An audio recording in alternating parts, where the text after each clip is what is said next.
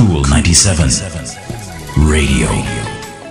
Hello there. Welcome to Power Thoughts, the morning edition. Just 3 minutes to start your day with a positive vibration.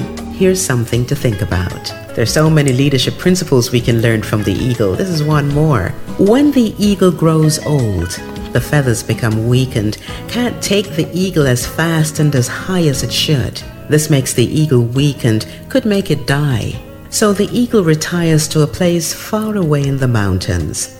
While there, the eagle plucks out the weak feathers on its body and breaks its beaks and claws against the rocks until it's completely bare. That's a bloody and a painful process. Then the eagle stays in its hiding place until it's grown new feathers, new beaks, new claws, and then it comes out flying even higher than before.